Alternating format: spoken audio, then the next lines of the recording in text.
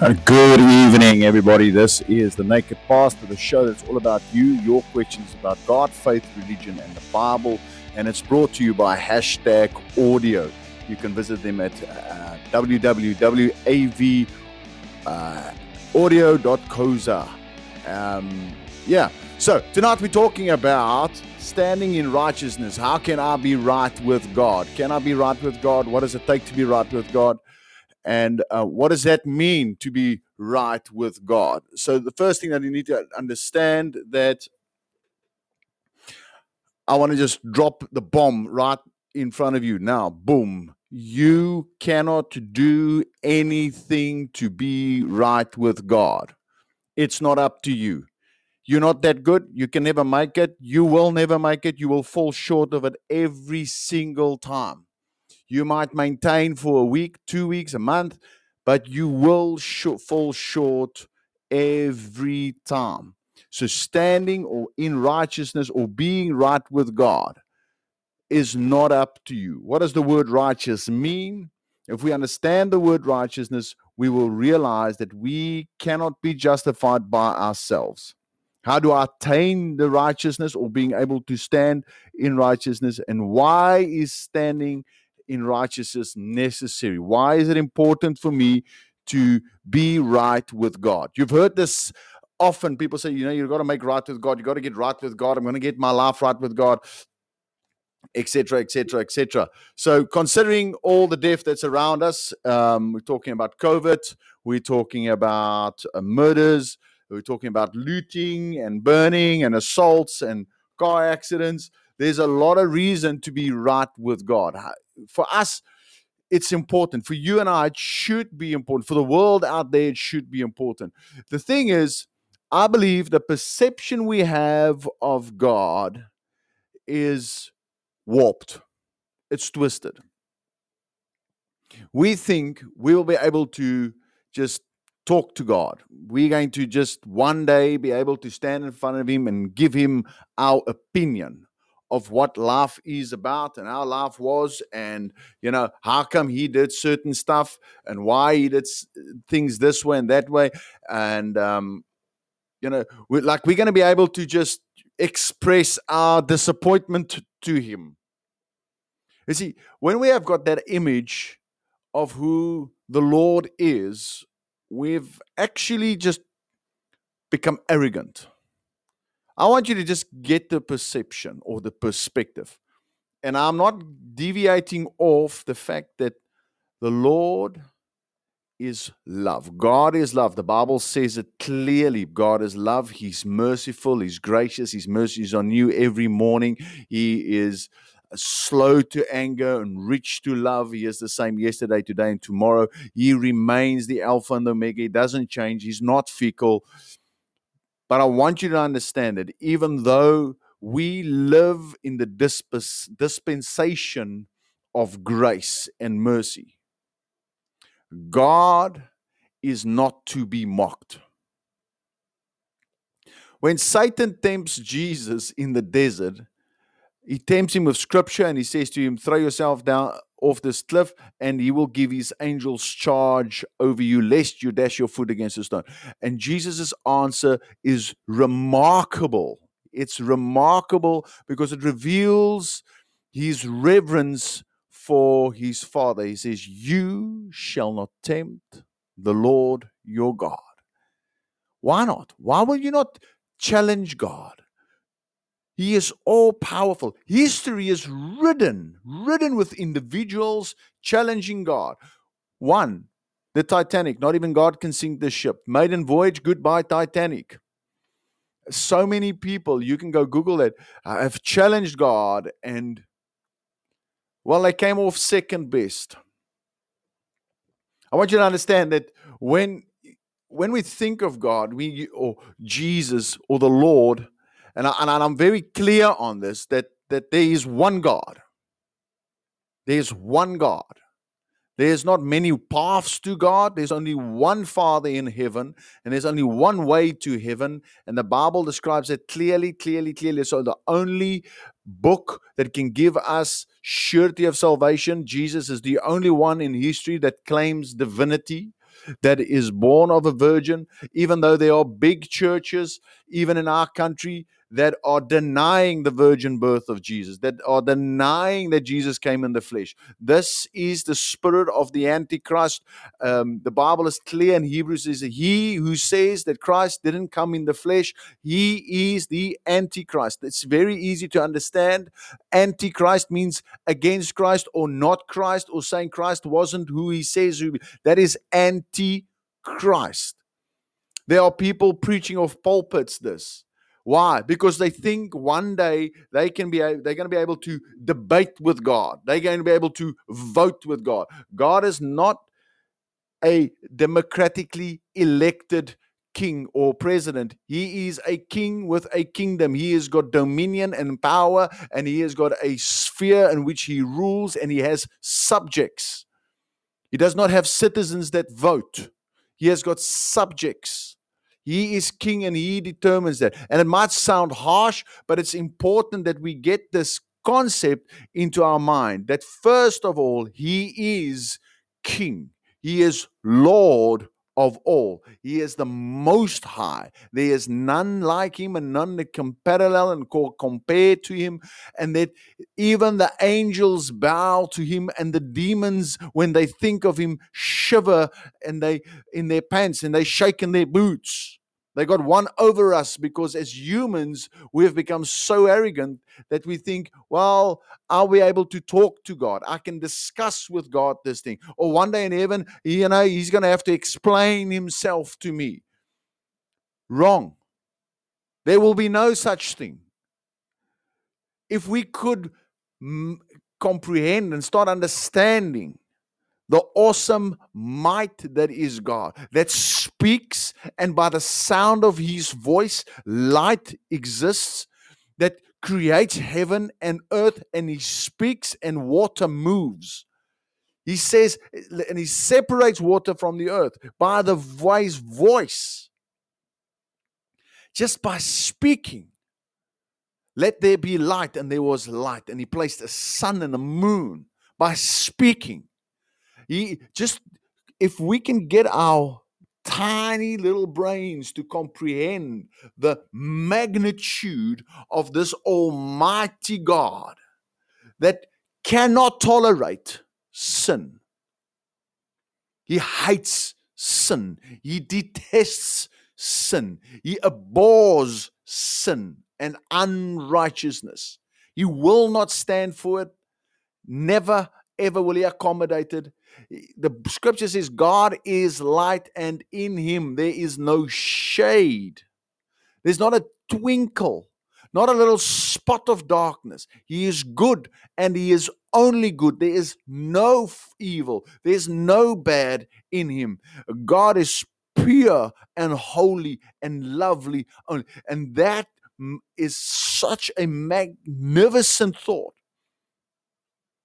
that he is more blinding than looking into the sun on a bright sunny day. His glory is more blinding than that. We will not be able to look upon his face. This is the God that you need to get right with. You need to stand in righteousness. Now, compare that to yourself or myself or Joseph if you want to. The best person you want on earth, Mother Teresa if you want to.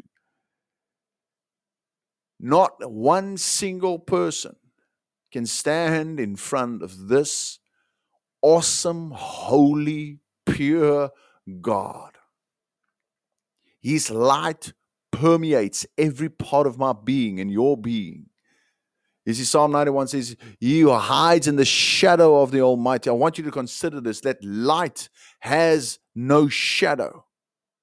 You see, the camouflage that dark gives is nothing compared to the camouflage that bright light gives. So when we hide in him, he hides us from anything else, but he also permeates right through our being. There's nothing in our hearts and our minds that we can hide from him.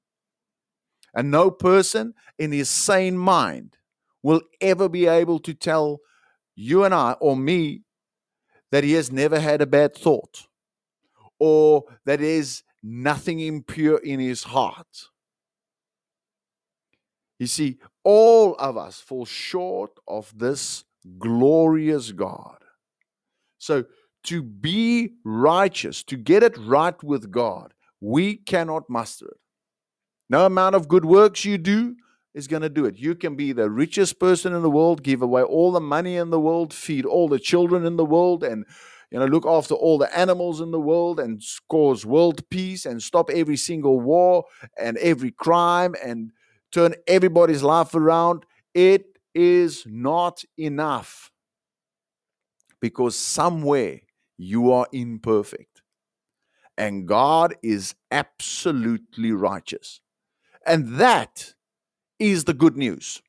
I want you to understand, this is not calamity. This is not sin preaching and, I can't make it, woe is me.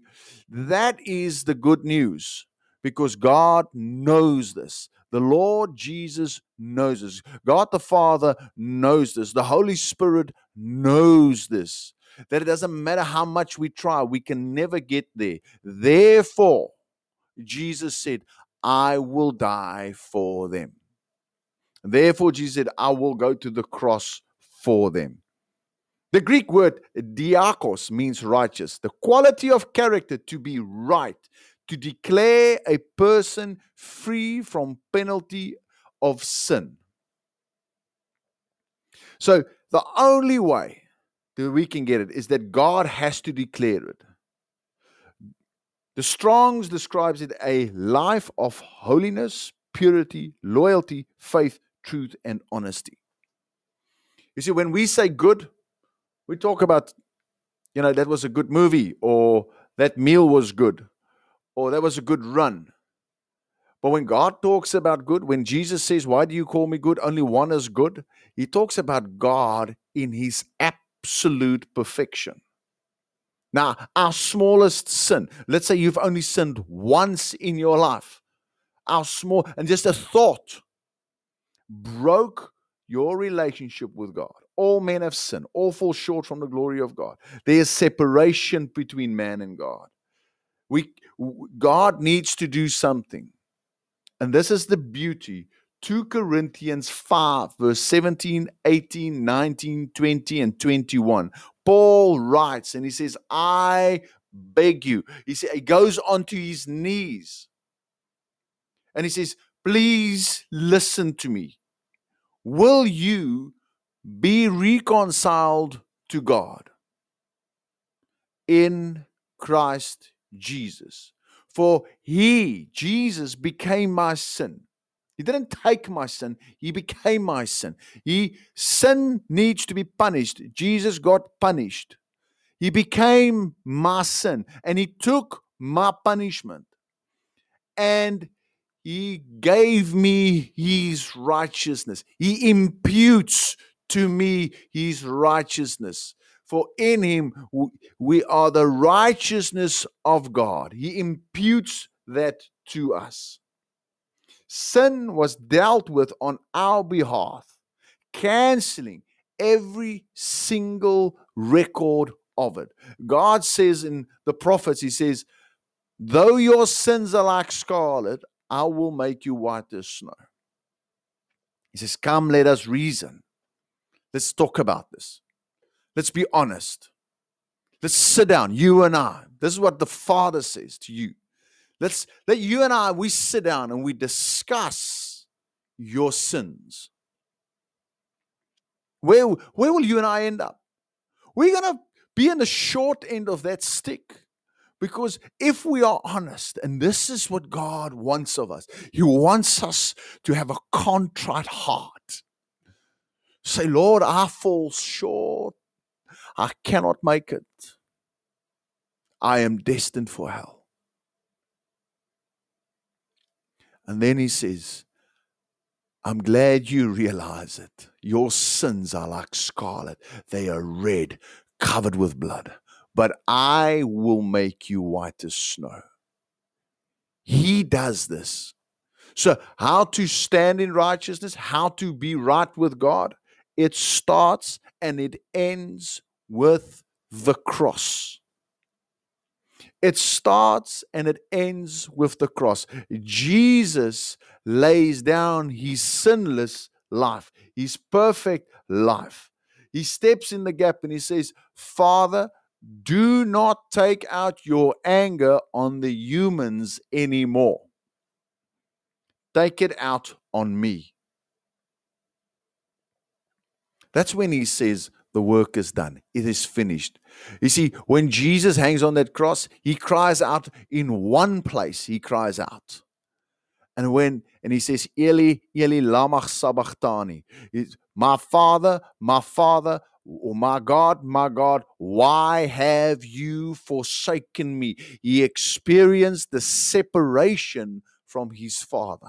Why? Because God had to reject sin. He rejected sin. He turned his back on sin, and the wrath and the anger and the law and the legal part of the covenant came upon Jesus. It killed him. It made his heart explode. The scientists reckon that's what he died of, a heart that exploded. How do they know that? Because when they stabbed in the side and the water came out, that is a telltale sign medically of a person whose heart has popped. So obviously that heart went into overdrive and couldn't handle it and just exploded it. See, that second, the veil tore. The earth shook. The graves gave up. People rose out of the dead. I don't want to be there. Imagine that. Graveyard suddenly pops open and people start standing up and walking around. I will run. But that's what happened. You see, when the temple veil tore, that veil was about 30 centimeters thick. It was very wide. It weighed an enormous amount of weight. It tore from the top to the bottom because that veil is the separation between man and God. It tore. God said, there is now no more separation between you and I because I make you righteous the very second you accept the price my son has paid. You see, righteousness or standing right or to be right with God is first of all a positional change. You'll go out of the accuser's stand into the acquitter's stand. You're not the accused anymore. You get acquitted. God forgives you. The Father forgives you. He writes off your debt. He writes off your sin. I don't care what you've done. I don't care if you've been Ted Bundy or Citizen X. I don't care if you've raped, stealed, murdered, molested, robbed, armed robbed, beaten somebody to a pulp. I don't care. God says the minute you accept the price my son has paid, I make you right with me. So when people say, listen, I need to make right with God, what do they mean? Most people think they're going to start living this pious life and go to church and read their Bible and pray every day and do good and give some money. It will get you nowhere without relationship. It will get you nowhere without receiving Jesus into your heart. The gospel, from every point you look at it, comes back to one place. It is the biggest stake, the biggest revelation that you and I can voyage in. It's like Star Trek. It just keeps on going beyond where we can think. And it's always at the cross. The cross is everything. How do I obtain righteousness? I accept Jesus. He sanctifies me. He cleanses me. He separates me from my sin. He forgives my sin. He forgets my sin. He says, I remove your sin as far as the east is from the west, and I will remember it no more. Why the east to the west? Because if you go east, you will carry on driving east forever. Or if you turn around and you say, I'm going to drive west, you will carry on driving west forever. But if you drive north, you will get to the North Pole. If you go south, you will go to the South Pole. There's a limit to it. The north and the south has got a bearing where you can reach, but the west keeps on coming and the east keeps on coming. There's no end to it. That's how far God removes your sin from you. So how do I become right with God? I go to the cross. It doesn't matter what you've done. See, that's the first part. When God imputes to you His righteousness, He gives it to you. He says, you have now got my... It's not an earned thing. You can't earn it. It's the unmerited favor. It is mercy and grace.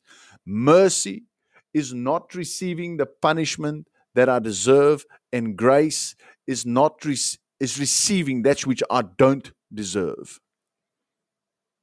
God, we don't deserve the righteousness of God.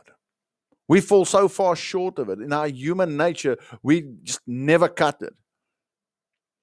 I don't care. You can be preaching 20 sermons a week. If you have never, ever received Jesus into your life, you are not standing in righteousness. You will not and cannot be in the presence of God.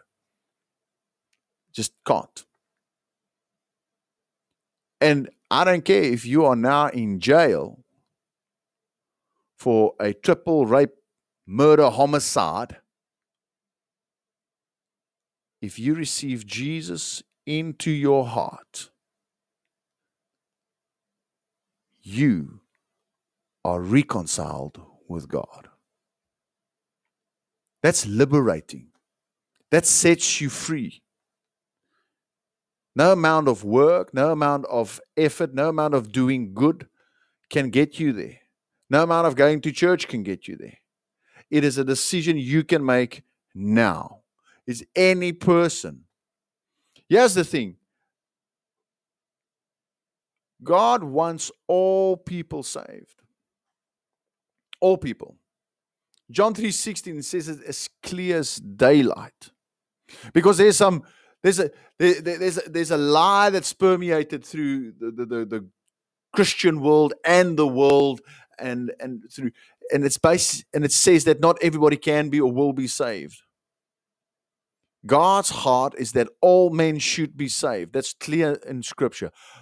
He desires that all men be saved. John 3:16, for God so loved the world, not part of the world, not a certain section or certain race, a certain income group. He died. God so loved the world, the whole world, everybody in it, from the beginning of time till the end of time, that He gave His only Son, that whosoever, that means whoever, Joseph, John Doe, G.I. Jane, poor, rich, black, white, pink, Indian, crooked, crippled, blind, sick, dying, whosoever believes in His Son shall be saved. What must he believe? It's very easy. Number one, that Jesus was born of a virgin. There is divine conception. You have to believe that. He wasn't made like normal humans made. The Holy Spirit came upon Mary. You have to believe that He lived sinless, that He never ever sinned, that He is 100% man, but He's also 100% God. You have to believe that when He died on a cross, He was crucified. You have to believe that He died on that cross. He descended into hell. And you have to believe that he woke up after 3 days and thereafter ascend into heaven. Romans 10 verse 8, 9, and 10 says it like this. What does it say? The word of faith that we preach. The word is near you, even in your heart and in your mouth. If you confess with your mouth that Jesus is Lord and believe in your heart that the Father raised him from the dead, you will be saved. For with the mouth we confess unto salvation, and with our heart we believe.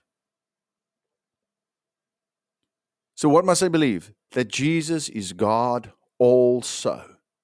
He is Lord. So when he said, I am, he wasn't delusional. He wasn't bipolar. He wasn't having some psychological mishap in his mind. He is, I am. He says, the Father and I, we are one. When I believe that with my whole being. Now, here's the thing. I promise you this. You cannot force yourself to believe. I dare you. If you don't believe in Jesus, decide now to believe. You can't get it right. You will not get it right. If you battle with that, you need to forgive. You need to forgive those that hurt you. You need to because that, you can't wait for an apology. You just can't wait for an apology. Jesus hangs on the cross. They're spitting and swearing and stabbing and going mal. And he says, Father, forgive them, for they know not what they do. Nobody apologized. That's the standard he sets. If you are battling to believe that Jesus is Lord, I want you to make a list of the people that harmed you. Take that list and say the following. I forgive you, tear it up and throw it in a fire. You see, we are called by God. You see, no one can brag. There's no bragging rights in I got saved, or I made my life right with God, or I found Jesus. No. He first loved you. Therefore, we love him. He's the initiator of this relationship. He is the one that reaches out to you. It's his spirit that draws you in. And anybody else that says that doesn't understand the scripture. The scripture is plain in that God initiates the relationship. He did it on the cross. God is the one that's reached out throughout generations. He's the one that reached out to Moses. He's the one that reached out to Noah. He's always been the one that initiates the relationship. So it's not I found Jesus. It's Jesus found me. He knocked, I opened. I received. That's it. You are saved by what you received. You are put in righteousness by what you receive. Listen to this, John 15:4. And Jesus says, then once you have received him, abide in me and I in you. As the branch cannot bear fruit by itself unless it abides in the vine, neither can you unless you abide in him. And this leads us to the second part of righteousness. It is called the walking out of my salvation. You might be a constant liar. You might be a kleptomaniac, stealing money, lying, cheating, and you get saved. You might be an addict and get saved. And you want to stop that. Because every time you do it, you feel guilty and you feel bad and you're like, am I still saved? Yes, you are saved. Once you receive Jesus into your life, you change positions. You are now seated in heavenly places. You now rule over sin. Romans 8 verse 1 and 2. You now rule over sin. You are no longer subject to the law of sin and death. You have become an ambassador of Jesus Christ. But how come am I struggling? And that is the walking out of my righteousness. That's the walking out of my salvation. And I can only do that when I permanently make my stay in him. That's the word abide. Is when I constantly seek his face, when I constantly long to be in relationship with him. It's not a difficult concept. Ask any guy that's married. You want to spend time with your wife. Even if you don't want to spend time and you feel you need to take a break, you look down to your left hand and you see there's a ring on your finger.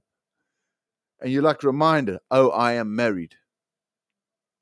You see, when we get saved, when we receive Jesus, He circumcises our heart. He seals us with the Holy Spirit. He puts His stamp on us that we are His. You can't take it off. And then He starts working on the inside. It's not a set of external rules. It is an inward, moral, spiritual value system that changes, because Jesus comes and resides inside of you. And from the inside, He speaks. And He says, we don't do this. We are uncomfortable with this. We are holy. And He's talking about His Father, Himself, and you. Because you can be holy because He is holy. This is good news. Here's your Naked Truth for tonight. This is the Naked Pastor show, sponsored by #Audio, one of South Africa's leading audiovisual companies. The Naked Truth. To be right with God is a work of God. You cannot do it.